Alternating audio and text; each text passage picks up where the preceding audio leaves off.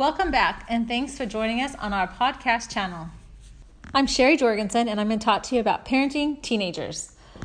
And if you're a parent of kids and you're not a parent of teenagers yet, I want to tell you that teenagers are amazing and wonderful. I remember as my oldest one grew up, people said, "Oh, wait till she's 9." I thought, "Oh no, 9's going to be so hard." And then she turned 9 and she was wonderful. Wait till she's 11. Wait till she's 13. Wait till she's 15. And now she's 18, almost 19, and she's been delightful the whole time. And I've worked in the young women, and I've absolutely loved all my youth. They're just fantastic. And I enjoy all the children that come over to our home to hang out. I'm so passionate about teenagers because they are just absolutely in the middle of a war. And it's so easy for us to forget this. I mean, we're in the middle of a war as well, but it's nothing compared to what our teenagers are doing. I love what President Eyring said in his talk in 2009. He had a talk called Man Down. And he says, "You will need bravery and you will need boldness because you are enlisted in the Lord's army in the last dispensation. This is not a time of peace that has been so since Satan arrayed his forces against our Heavenly Father's plan in the premortal existence. We don't know the details of the combat then, but we know one result. Satan and his followers were cast down into the earth, and since the creation of Adam and Eve, the conflict has continued. We have seen it intensify, and the scriptures suggest that the war will become more violent, and the spiritual casualties on the Lord's side will mount." I don't know if that's devastating to you, but it's true. We are losing our warriors. Satan is real. The battle is real, and it's a hard fight. And President Russell M. Nelson enlisted our children in the Lord's Battalion. And so after that, I was reading my scriptures, and one of my favorite things to do is apply the scriptures to my life today. And I don't know if you follow spiritualcrusade.com, but on there I put quite a few applications to the scriptures. And it's really fun because as you read the scriptures and you're dealing with teenagers or toddlers or your first baby, the scriptures can just absolutely speak to you at that moment. And so Alma 60, which is talking about a war, it just screamed to me of what we're talking about here, this spiritual war that's going on. And, President Russell M. Nelson spoke of the need to teach and help raise a sin-resistant generation. In that phase, a sin-resistant struck a deep spiritual chord within me. We honor children who strive to live pure and obedient lives. I have witnessed the strength of many children throughout the world. They stand resilient, steadfast, and immovable. In a variety of challenging circumstances and environments, these children understand their divine identity, feel Heavenly Father's love for them, and seek to obey His will. However, there are children who struggle to stand steadfast and immovable, and whose delicate minds are being wounded. They are being attacked on every side by the fiery darts of the adversary and are in need of reinforcement and support. They are an overwhelming motivation for us to step up and wage a war against sin in our own effort to bring our children unto Christ. That was by Joy D. Jones, and I absolutely agree. So every time I read Alma 60, I feel like it's an epistle to parents, referring to the spiritual war that is raging in our children's lives. It's a letter of a warning of what will happen to them if we don't do our part. Or maybe it's a letter of their spirits screaming at us now because they need more. Maybe we aren't doing enough. They are worried about our complacency and ignorance. They are at war and need our help. As I read it, I can feel them pleading with us to help them, asking us, "Where are you? You were supposed to arm us with all forms of weapons and protection so that we could battle the evil armies that are inevitably going to attack. We don't have enough sufficient supplies. The spiritual slaughter has been great and the suffering severe. We have suffered from loss of faith and hope. All of this is because of the complacency. We need you to focus on leading us. We need the power of Christ in our lives. Help us." And I get that from Alma 62 through 5. And I'm going to read what that says. It says, "For behold, I have somewhat to say unto them by the way of condemnation. For behold, ye yourselves know that ye have been appointed to gather together men and arm them with swords, with scimitars, and all manner of weapons of war of every kind, and send forth against the Lamanites in whatsoever parts they should come into our land. And now behold, I say unto you that myself, and also my men, and also Helaman and his men, have suffered exceedingly great sufferings, yea, even hunger, thirst, fatigue, and all manner of afflictions of every kind. But behold, were this all we had suffered, we would not murmur nor complain. But behold, great has been the slaughter among our people. Yea, thousands have fallen by the sword, while it might have otherwise been, if ye had rendered unto our armies sufficient strength and succor for them. Yea, great has been your neglect towards us. I mean, I don't know. That is so scary to think that what if we are neglecting our children? What if they're not getting what they need? What if our focus is more on sports and, I don't know, girl nights out, all these things that are fine, but not if it leaves our children neglected, if our children are not getting what they need. And so then it continues. And I'll go ahead and tell you how I was reading it and then what comes next. Or actually I'll read, so it's Alma 66 through 9. And now behold, we desire to know the cause of this exceedingly great neglect. Yea, we desire to know the cause of your thoughtless state. Can you think to sit upon your throne in a state of thoughtless stupor, while your enemies are spreading the work of death around you? Yea, while they are murdering thousands of your brethren? Yea, even they who have looked up to you for protection, yea, have placed you in a situation that ye might have succored them. Yea, ye might have sent armies unto them, to have strengthened them, and to have saved thousands of them from falling by the sword. But behold, this is not all. Ye have withheld your provisions from them, insomuch that many have fought and bled out their lives because of their great desires which they had for the welfare of this people. Yea, and this they have done when they were about to perish with hunger, because of your exceedingly great neglect towards them. And so there it goes. It continues. Where have you been? I mean, they're begging us. Where have you been? What have you been doing? Are your friends and appointments that important that it is worth leaving us on the battlefield unprepared? Did you think you could just let us watch TV and play video games so that you could escape your responsibilities? You could have spent this time teaching us, building our faith, and strengthening our hearts. Instead, you withheld your knowledge from those of us who were counting on you. We waited for your instruction and guidance so that we could make it through the battlefield spiritually alive, but instead, you left us without courage or shields or even enough food and living water to sustain us. I really like that part where it's talking about, and they were about to perish with hunger because of their exceedingly great neglect towards them. Our children need food and living water, and it only comes from Christ and His Word, and the prayer and the scripture study and the time with our children. And I'm gonna finish telling you kind of my thoughts on this Alma 60, and then I'm gonna try to share some ideas and ways that I have found to work with my teenagers. And I hope it helps some of you, because this is hard. It's not easy. And so let's go Alma 69 through 11. But behold, this is not all. Ye have withheld your provisions from them, insomuch they may have fought and bled out their lives because of their great desires, which they had for the welfare of this people. Yea, and this they had done when they were about to perish with hunger because of your extremely great neglect towards them. And now, my beloved brethren, for ye ought to be beloved, yea, and ye ought to have stirred yourself more diligently for the welfare and the freedom of this people. But behold, ye have neglected them insomuch that the blood of thousands shall come upon your head for vengeance. Yea, for known unto God were all their cries and all their sufferings. Behold, could ye suppose that ye could sit upon your thrones, and because of your exceedingly goodness of God, you could do nothing, and He would deliver you? Behold, if you have supposed this, you have supposed in vain. Okay, so there we go again. We need your help now. The battle is severe. The enemy is fierce. When you read this, can you not feel like our youth saying, I am in a war? It is so hard out there. If we could unite and pull all of our strength together, we can beat them. They want to. These kids want the strength. They want the courage. They want to have what it takes to battle the adversary. He said, they are upon us and the slaughter is great. They are devouring us spiritually, murdering, kidnapping, all forms of captivity, all because they want the power over us. And then Alma 60:17. But behold, now the Lamanites are coming upon us, taking possessions of our lands, and they are murdering our people with the sword, yea, our women and our children, and also carrying them away captive, causing them that they should suffer all manner of afflictions, and this because of the great wickedness of those who are seeking for power and authority, even those kinmen. So have you forgotten the war that you faced?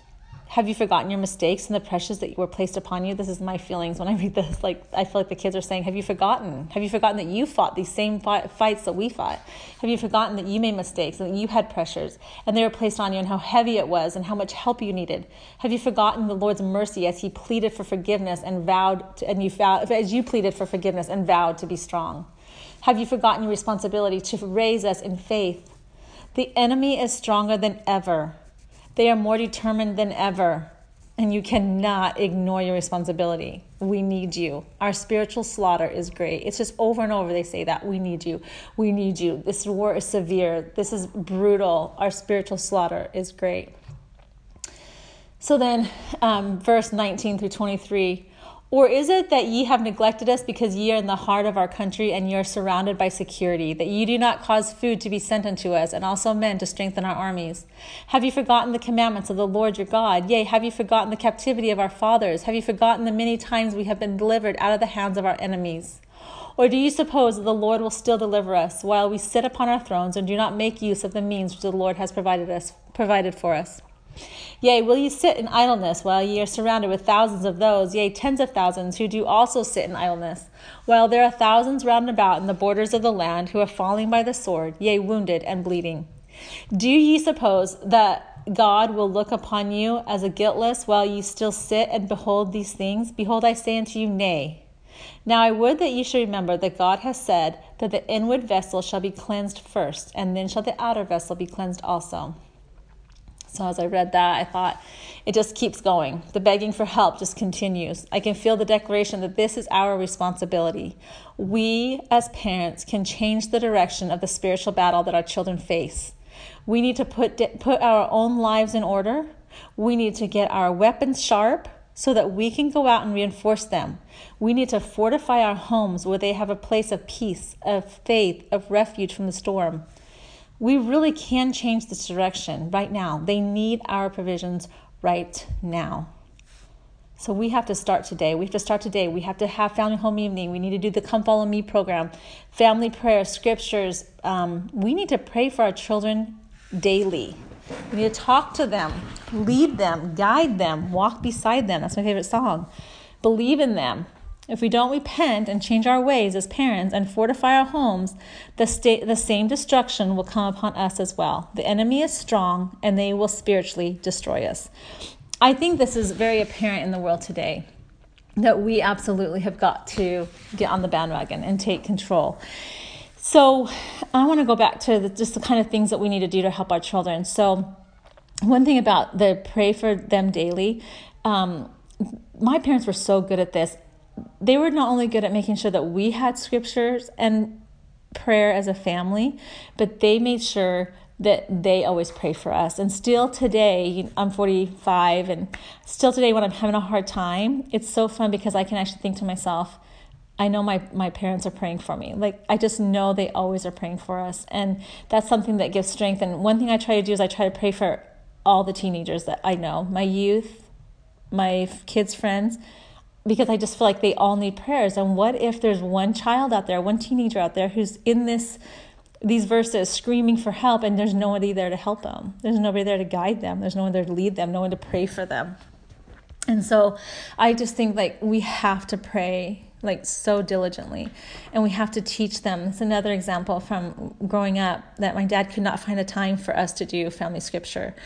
And so he actually started waking us up because I had to go to school early for early morning cross-country practice or track practice.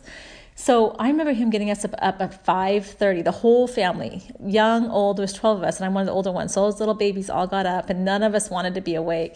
And he gave us all a Book of Mormon, and we'd be asleep until it was our turn to read. And then he would Sherry, it's your turn to read, you got to get up. And so he'd tell us what verse was on, and I'd read. And I'm not sure I got a whole lot out of it at that moment, but I know it strengthened my heart and my soul. And the thing about us, about the refuge from the storm, our homes being a safe place, is this: if we have the scriptures and prayer and that's what is guiding our home, then we're going to have the Spirit of the Holy Ghost. If we're watching the movies that are being watched in our home, the music that's being played, the language, there's just no room for contention, anger, bad language. All of that stuff has got to be out of our home so that the Spirit is always there, because that is what's going to help our children. And I don't know if you've been to the temple, but when you walk into the temple, like all your worries, all your stresses of the day just disappear.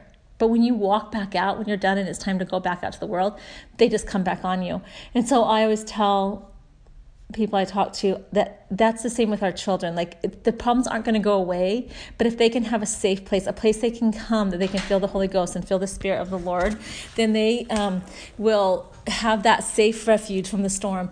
And so I always say, they can just drop their baggage at the door. They can just leave it at the door and come home, and they can feel that love and feel that support and feel that kindness. And then when they leave the next day to go to school, they're going to have to pick that bag up again. I mean, all their problems are still going to be there, all their pressures, but at least they had that break and that moment of peace and that place where they could kind of refocus and recenter their lives. And so that's what I think that they're begging for. Those are the provisions we're withholding. That's what they're hungry for. That's what we're talking about. And when we fortify them, when we strengthen them, when they come home and we give them the weapons they need, we're giving them their bow and arrows and their symmetries or whatever, all those things they listed in the scriptures of the things that they need. When we arm them with the weapons they need. You can even imagine their bag. They leave their bag of problems at the door. And then they come home, and while they're home, we're filling it with all the weapons they need, with all the strength they need. And then when they leave, they do have to pick all those problems back up because they don't disappear, but they can have the weapons they need to be able to handle it with more strength and more courage and more fortitude, so that we don't lose them. So we don't have this spiritual loss that they're talking about, this destruction. And so, I don't know.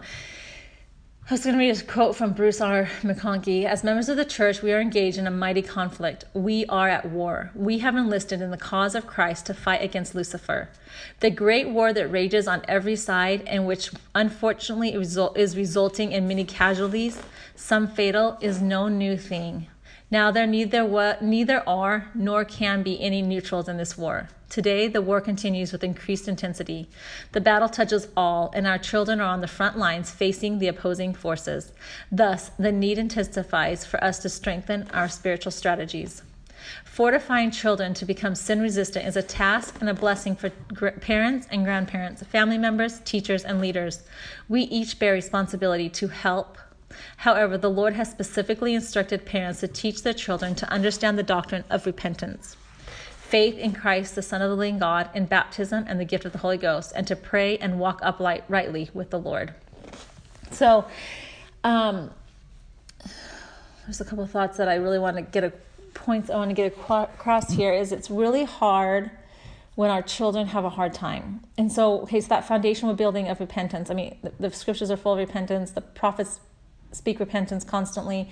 Repentance is the key because it's what cuts the cords that are binding us from the adversary. It's the chains are released. It's that freedom from the adversary that it gives us. Repentance is the key. Until we do that, we can't exercise full faith in Christ and exercise the power of the Holy Ghost, because Satan has such a power of us when we're in the middle of sin. And that's one of the hardest things, is to watch one of our youth struggle with sin. And as a young woman leader, I had such a hard time with that I actually did a study. I went to the Book of Mormon in the back and just looked up Christ the Redeemer. And I just so badly wanted to teach the children the power of the Redeemer, and how do I get across how important repentance is. And it was so comforting to go in the scriptures and to read everything that the Lord has to say about the redeeming power of Christ and how it does fit for our children. And I'm not actually going to go through and read all of what I like the exact verses. I'm just going to kind of give you a summary of the things that I felt and that were placed upon my heart. So these are just my words, but I found all of these in the scriptures. And if I have it, I'm actually reading it from my journal. So if I have it jotted down, the actual verses, then I will tell you that. But I think this one came from, I think it's 1 Nephi 15:14. But I just had this feeling that all must come to know the Redeemer for themselves.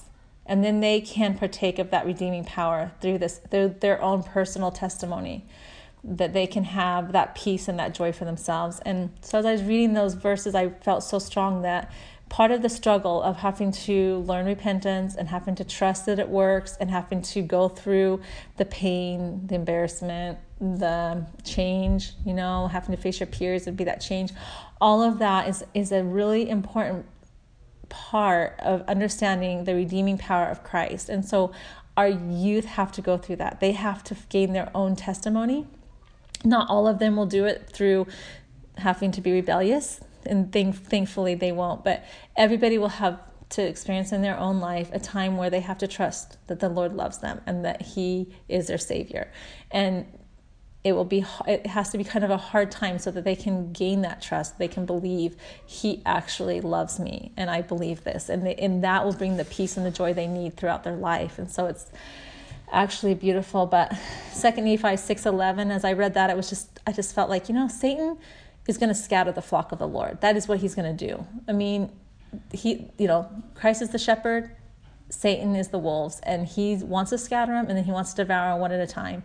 But as our teenagers, our scattered flock, gain their own testimonies and come to a clear knowledge of the Redeemer, then they will be able to not only be gathered back to the flock of the Lord, but they will bring others with them. They will carry others back on their shoulders, and they will help others learn of what the Redeemer Himself is, and they will seek Him, and they will help others seek Him. And so it's all about the one. Each one person has to come to know who the Redeemer is, and that is really a special process. And this helped me as a mother and as a youth leader and as a parent. I mean, as a like the friends that I watch my kids hang out with, and to know that the Lord loves each one of them individually. If we love them even a little tiny bit, we can't even get close to knowing how much our Heavenly Father loves them.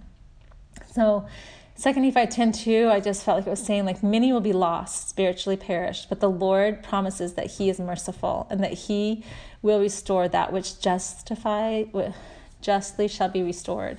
As they come to know the Redeemer, we must trust Him to love our children enough. So Mosiah 18:30, once they know for themselves of His redeeming power, they will be changed forever, which is a change that takes place at baptism. So that change happens all the time. As we gain a greater and greater understanding of our Redeemer's love, then that change takes place.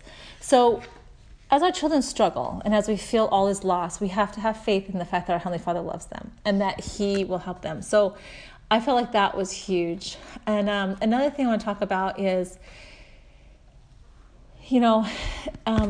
we are doing the Come Follow Me program, and kids have all kinds of different schedules. And I know this looks different for every family, but I do try to gather my children together as often as I can. But when I can't do that, if I have a teenager missing, I try my hardest to find times where I can talk to them. So I know the program because I'm doing it individually, but I also am teaching it in my home. So sometimes, like, I'll pick Chelsea up from track practice or a meet, and she got home really late. And on the way home, I will go ahead and have that little lesson with her. So, and those are really tender, sweet moments because it's one-on-one, it's really personal, and I feel like I get a lot out of those moments. I feel like the kids get a lot out of those moments. Or I'll just go sit on Brooke's bed after a tennis match and do the same thing. I'll just sit and talk to her, and we'll just kind of discuss it.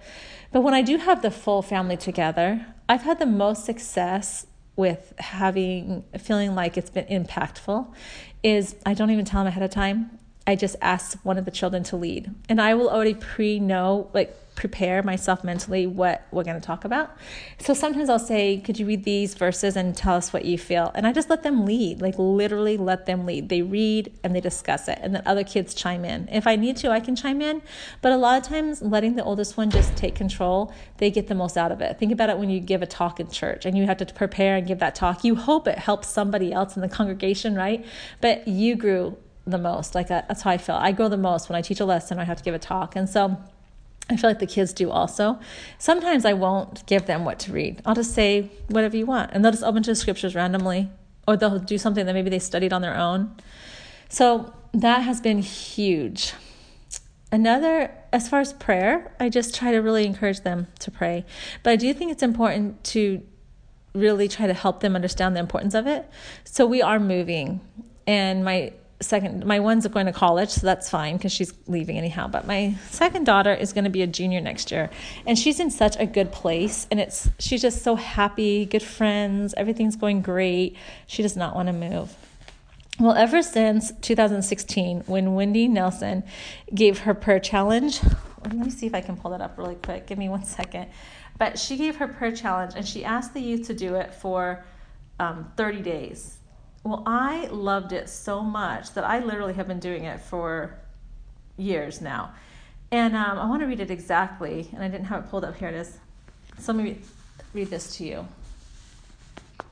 Would you be willing to try an experiment for 30 days? Daily kneel and thank your Heavenly Father for the scriptures. Tell him the one question you must need to have answered that day. Plead to have the Holy Ghost with you as you read. Then open your scriptures anywhere and read until you find the answer. Try it for 30 days and see what happens. So I've been doing that for years, and I love it because I journal my answer. So I actually pray a question, I write down the question, then I open my scriptures and I write down the scripture reference I opened it to, and then I read until I get an answer. Rarely is it actually on the page. It's usually a feeling or prompting. That's why I like to journal it.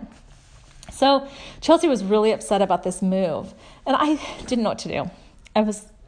Thought about Nephi, and I thought about how he prayed about what his dad, the visions he had seen, the impressions his dad had, and he knew for himself. Heavenly Father gave him that impression himself. So I thought, you know what, I'm going to ask Chelsea to find out for herself. So I said, let's do the Wendy Nelson 30-day challenge. You do it for 30 days, I'll do it for 30 days, and we'll compare notes, and we'll pray about this move. So after 3 days, I had gotten an answer, and being a parent, I know how it feels to get asked the same question over and over and over again, especially when you give the same answer every time. So for 3 days, I prayed about the move, and for 3 days, I got the same answer. So I went to Chelsea, and I said, Chelsea, I am so sorry, but I can't do this for 30 days. I've prayed for 3 days about the Arkansas move, and I've gotten the same answer each day. So I'm going to just stick with the answer, and then when you get an answer, we can compare notes. She kind of rolls her eyes, and she says, Mom, I already got my answer. So I was like, okay, what is it?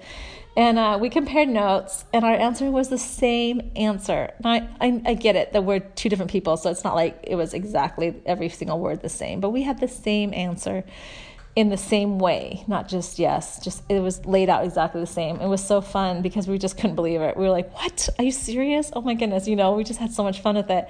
But that has, by itself, that single-handedly was the best thing I could have done because she got her own answer. She wasn't banking on trusting us to follow the Lord or hoping that we were doing what's right. She got an answer. So even though it hasn't helped it be easier, it has helped it be okay. She's okay. Like she's okay. If the Lord wants me to go, I will go. I will do what he wants me to do. So that has been really fun. And so that's another thing we can do. Now, as far as teaching our children how to follow the Holy Ghost, that's another thing I think they need help with, to recognize impressions, to recognize when they're feeling it. And so we can just pay really close attention to our children and then try to, help them follow their impressions. That I think that's really important. So another one of those happened with Chelsea. We were going to go to Des Moines, and Des Moines is an hour away. And Luke was the only one here to babysit, and he's fine. He's old enough to babysit. He just doesn't feel good. He's been sick for 6 years with what they call POTS, P-O-T-S.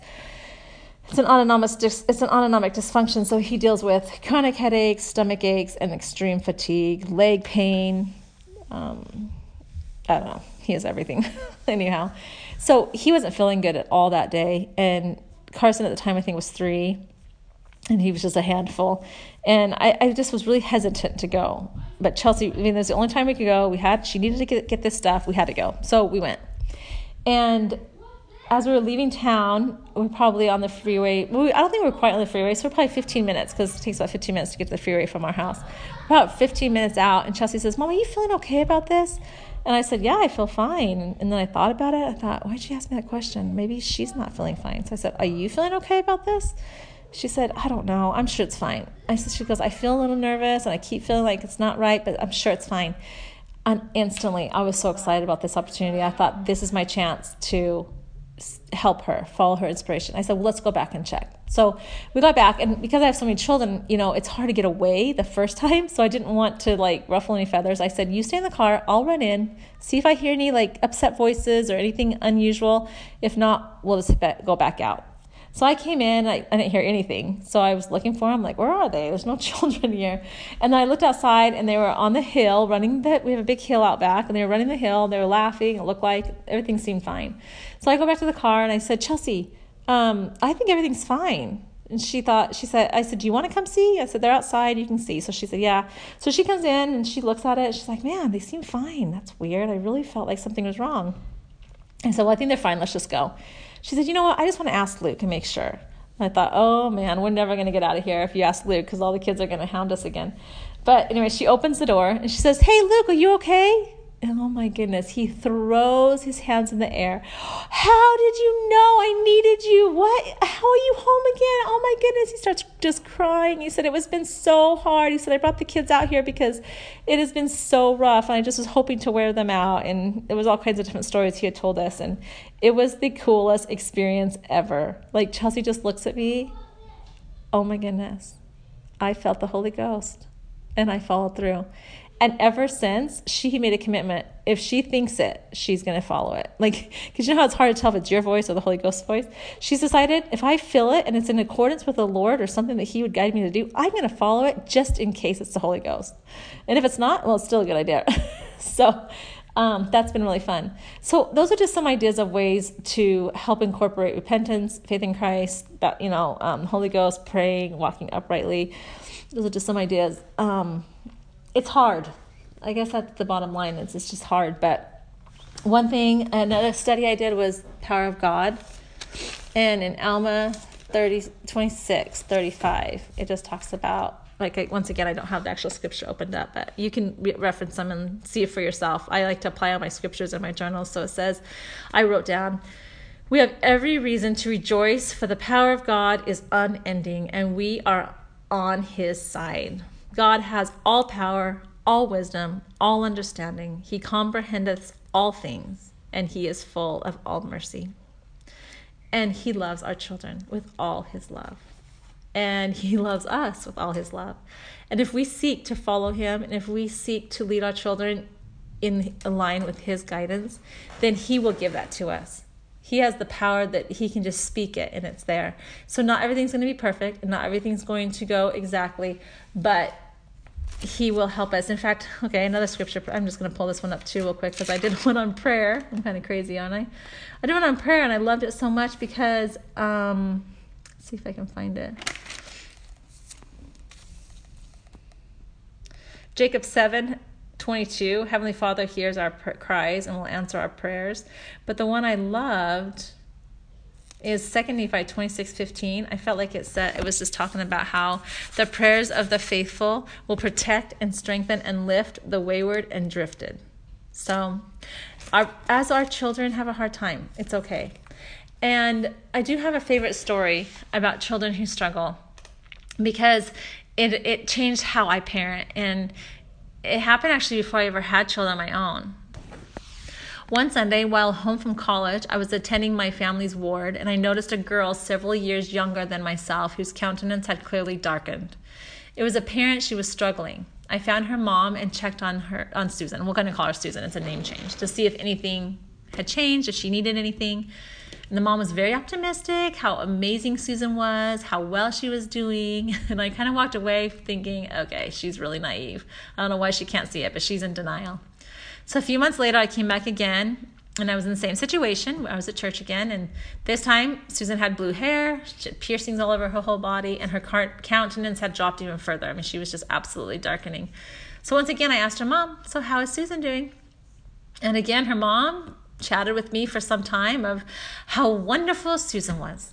As I listened to her mom and I looked at her daughter, I could not understand how her mom thought she was talking about the same girl. I mean, she was in serious denial. Several years later, same situation. This time, I had a family. This time I had a family, and sitting next to us was Susan and her family. And this was the coolest thing. There sat the most wonderful mother and follower of Christ. So Susan became everything her mom had said she was and more. As a young mom, this was a huge lesson to me, one that I have shared with every single person I possibly can, because I think it's the biggest key. For I saw with my own eyes that we must believe in our kids. We must see them for who they are. We must look past their moments of mishap and look forward to who we know they will become. As I thought about it, I realized that that's exactly what my own mother has done for me. She believed in me until I became who she knew I was. Now, as I'm a mother of teenagers, it's difficult to watch the adversary attack my kids and the kids that I teach ruthlessly. It is difficult to watch them listen to his lies and then give in to his endless taunting. However, it is amazing to watch them shake it off, get up, and stand tall again. I guarantee you that he will not let up. However, these kids are so powerful and they can resist him, especially with the faith of their parents. We are their faith. And when they have a hard time, let us remember that our Heavenly Father never gives up on them. That he knew them before they came to our home, and he knows them now and everything they're struggling with. He knows who they can become. So we must have faith in him, and we must see them as he sees them. They are not out of his reach. I love what Elder Holland says. However late you think you are, however many chances you think you have missed, however mistakes you may have felt, or talents you think you don't have, or however far from home and family and God you have traveled, I testify that you have not traveled beyond the reach of divine love. It is not possible for you to sink lower than the infinite light of Christ's atonement can shine. So let us love our teenagers every day. Let's give them a hug. Let's pray for them. Let's teach them. Let's believe in them. And let's tell them how much we believe in them. And if we do all these things, I believe that we can raise a sin-resistant generation. They may sin, but through our love and through our belief and through our diligence, we can help them become sin-resistant, because they will gain a testimony of the redeeming love of their Savior, one that will last them a lifetime. And they will pass that love on to our grandchildren and their and then on and on. This is so much bigger than us. It's going to go on for generations and generations if we will do our part. And I just really encourage everybody to go home and love your teenagers and love your teenagers' friends and love the youth at church. This is our rising generation, and they are the greatest that have ever been here. And we need them, and they need us. And that's all I have to say for you guys today. Come back often. Visit us at spiritualcrusade.com for daily talks and lessons and memes. And if you get anything from our podcast, please share with others. We really appreciate your support and love, and are excited to put new content out each week. So come back again. Bye.